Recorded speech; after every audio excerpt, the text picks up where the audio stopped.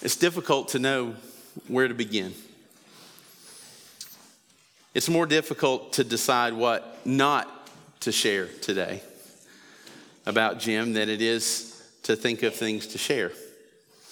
But I do know one thing for certain, that if I talk too long tonight, Jim will somehow find out. He will find out.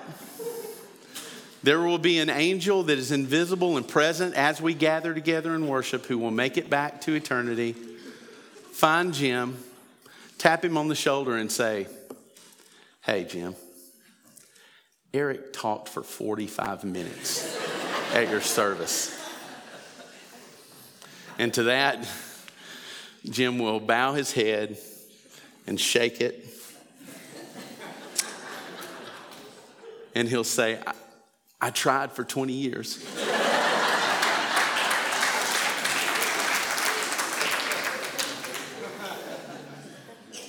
So I'm going to try to honor Jim tonight. So let's start where I believe Jim would start, and that's in God's Word. 1 Corinthians chapter 15, verses 50 through 55. Paul writes, "I tell you this, brothers, flesh and blood cannot inherit the kingdom of God, nor does the perishable inherit the imperishable. Behold, I tell you a mystery. We shall not all sleep, but we shall all be changed. In a moment, in the twinkling of an eye, at the last trumpet. For the trumpet will sound, and the dead will be raised imperishable, and we shall be changed. For this perishable body must put on the imperishable, and this mortal body must put on immortality.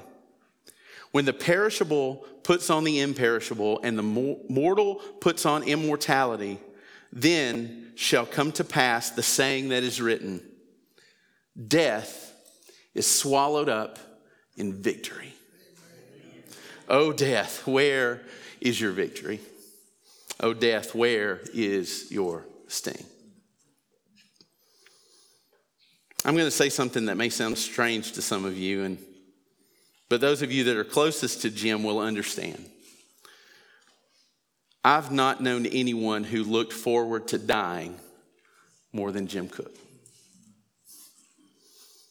And that's not to say that Jim was in a hurry to leave. In fact, he did all that he could to make the most of every opportunity he had to serve and love his family, his friends, and this church. He savored every moment that he spent with his family. And he treasured the life that God had given him here on earth. But death is victory for the believer. Jim understood this. In these last 12 years, since his beautiful wife Bonnie went to heaven, his heart has longed for home. I had so many conversations with him about that very thing. He studied what the scriptures said about heaven. He read books about heaven. He listened to podcasts and theological discussions about heaven. He listened to music that described heaven.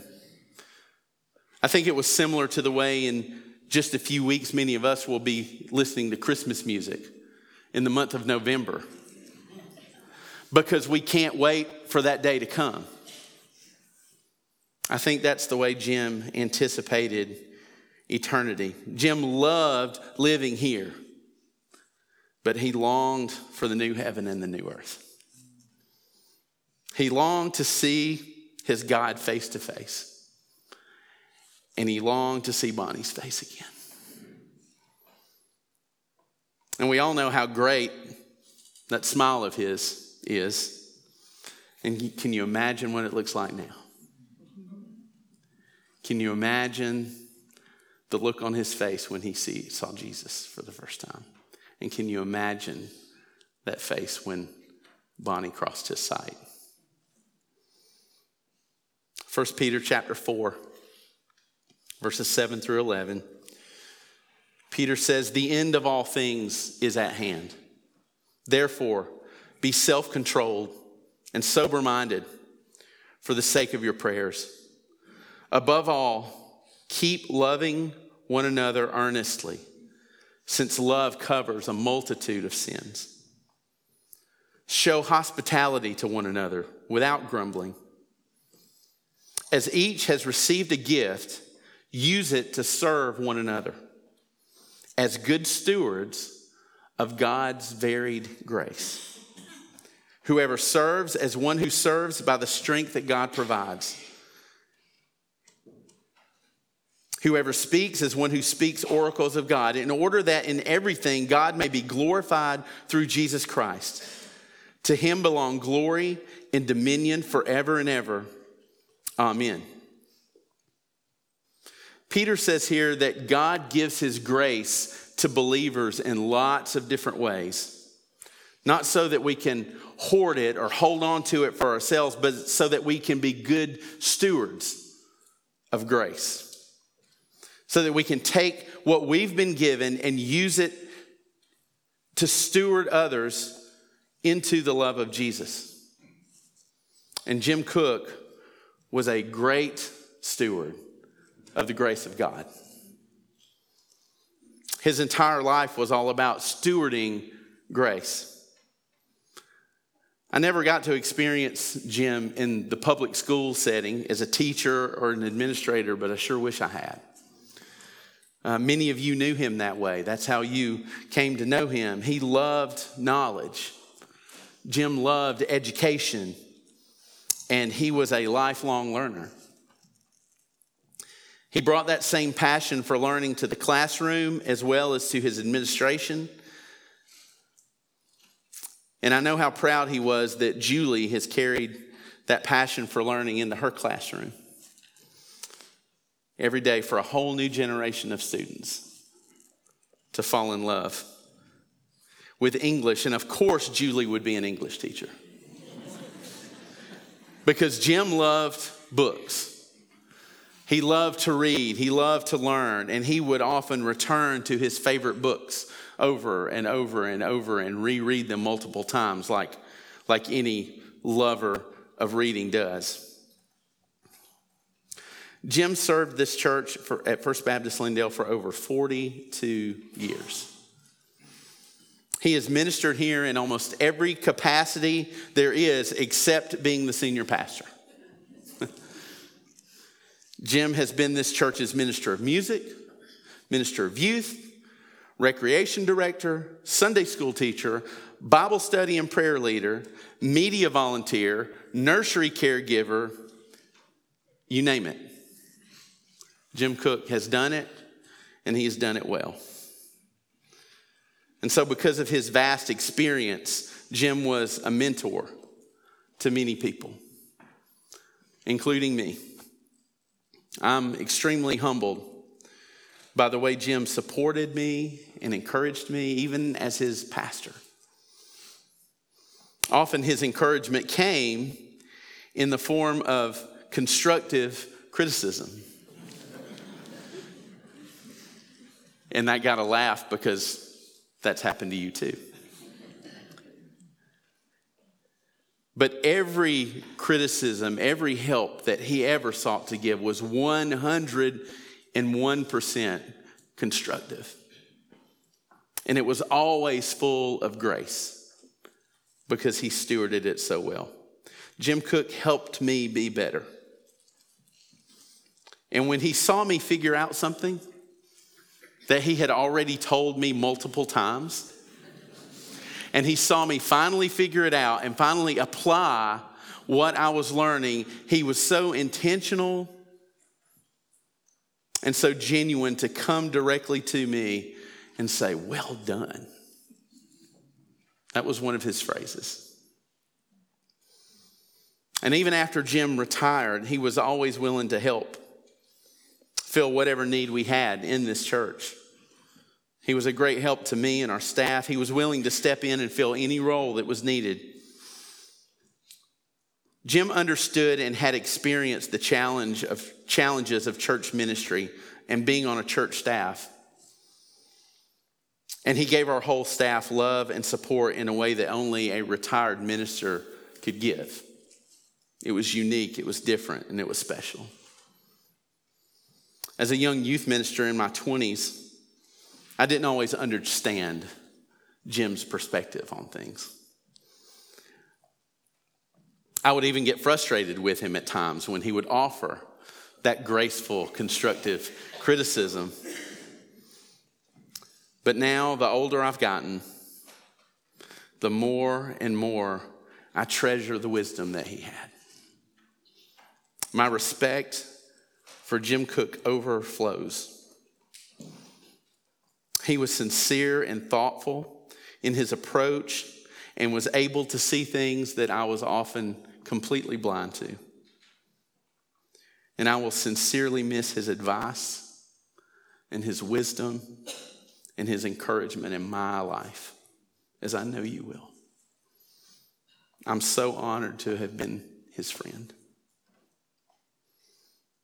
So I can see all your faces, and I can tell that everything that I'm saying applies to you as well. And I'll tell you the reason for that. The reason for that, we all had the same experience with Jim because Jim Cook was consistent.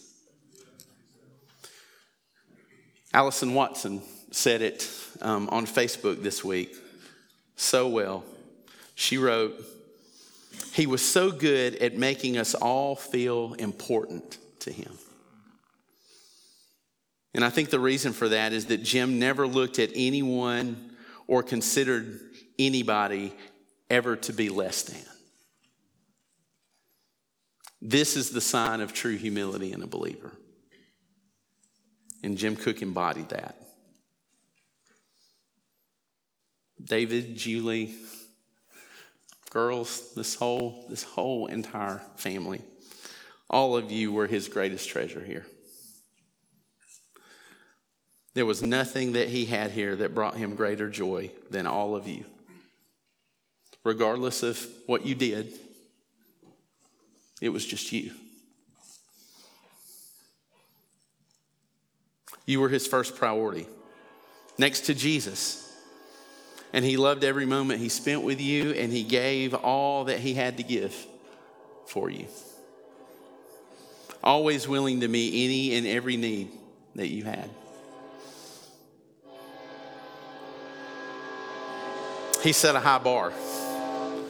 Jim set a high bar for dads, and he set a high bar for granddaddies. You could see, if you saw the pictures coming in, pure joy when he was with them. And all of you, as blessed as I consider myself to be called a friend of Jim Cook, how even more richly blessed are all of you. And how richly blessed you two are to have been raised by Jim and Bonnie Cook. I said that Jim always encouraged me, and one of the things that Jim encouraged me to do all the time was to read more. I find it a struggle to sit down with a book and read for long periods of time, and Jim knew that, but he was always encouraging me to do that. But every time he encouraged me to, he knew full well I would probably not do it. He knew that I would struggle. But because it's easier for me to listen, I'm more of an audible learner. I've taken to listening to audiobooks rather than to read. That's just easier for me. And so one day this past summer, I shared with Jim that I had purchased the audiobooks of the entire Chronicles of Narnia by C.S. Lewis, which was one of his favorite works. And I intentionally waited until I had completed The Magician's Nephew, which is the first book in the series, before I told him, because I wanted to have a little bit of something under my belt when I told him. And so I want to show you a picture of just a brief text message conversation that Jim and I had. I texted him one day and said, just wanted to share. I've downloaded the audiobook of the entire Chronicles of Narnia and just finished The Magician's Nephew. It's incredible. I loved it so much. and I can't wait to listen to the rest. And Jim's reply was, well done. I'm sitting here smiling. Every now and then, I get to Missing Lucy, and I know it's time to reread. Enjoy the adventures. And that was him. And then later on that evening, when I look back, I could tell it genuinely made him happy that I was listening to these books and reading them. So much so that a little over an hour later, I get a second text from him. And it says, the adventure that lies ahead. There are more stories than can be told in this room tonight. Some of those are mine, but many, many of those stories are yours. And Jim loved great stories, and Jim was an incredible storyteller. So what I want to say to you tonight is tell all of the stories to each other. Tell all your Jim Cook stories to one another. Remember the stories that you've forgotten when you hear someone else tell theirs. And as Jim did, go back to those stories and revisit those stories over and over and over and over.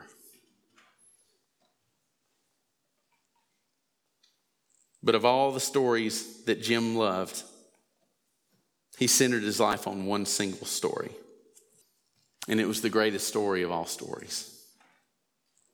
And the thing that made it the greatest story of all stories is that it is true. Jim Cook built his life on the story of the gospel and revisited that story every day of his life. This was his hope. And I pray today that it's your hope as well.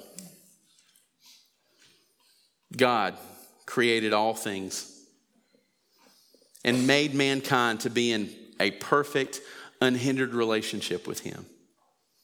But sin broke that relationship. And sin settled in our hearts so that we could do nothing to restore that broken relationship. But the king made himself low and came as a man to show us his kingdom and to offer himself as a sacrifice, the only sacrifice great enough to restore what was broken, to rescue us from sin and bring us back to him. He did everything and offers forgiveness, grace, love, and mercy to anyone who believes the story is true and who receives that gift, not by works and not by merit, but by grace through a faith that trusts in Jesus alone. Jim's greatest desire tonight would be for you to know his Savior the way he did. And he also has a great desire, even now, for you to know his Savior the way he does right now, fully and completely. To experience the joy of a relationship with God, the God who made you to be in relationship with him, the God who made you for himself. So as Mr. Beaver in The Lion, the Witch, and the Wardrobe, as he says of Aslan the lion, of course he isn't safe, but he is good. Today, Jim is living the adventure that he's read about all this time. And I can't wait to see him again. And I can't wait to see Jim again because I know when I do, he will have a whole new set of stories to tell that no one has ever heard.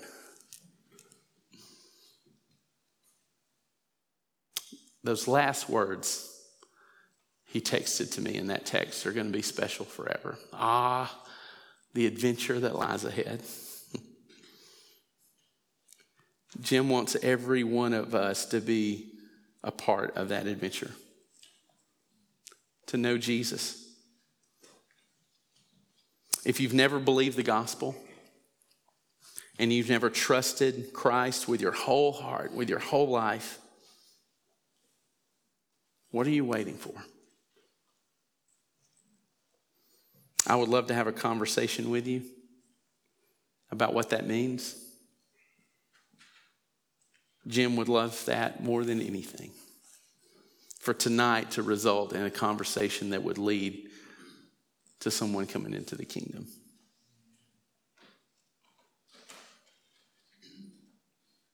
So Jim's life and legacy, I believe, says to us today, there is no greater adventure that we can embark on than knowing Jesus. Let's pray together.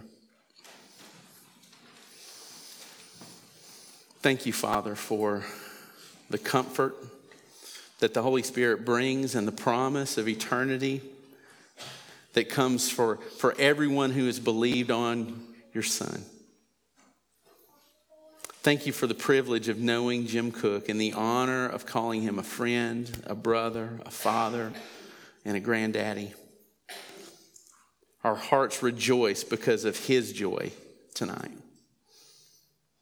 Comfort us as friends and hold closely this sweet family that we love so very much. While we wait for the coming resurrection and for the day when you will make all things new, let us live as Jim lived, loving the life that you've given us here, but never taking our eyes off of eternity. We ask all this in the good and the untamed name of Jesus.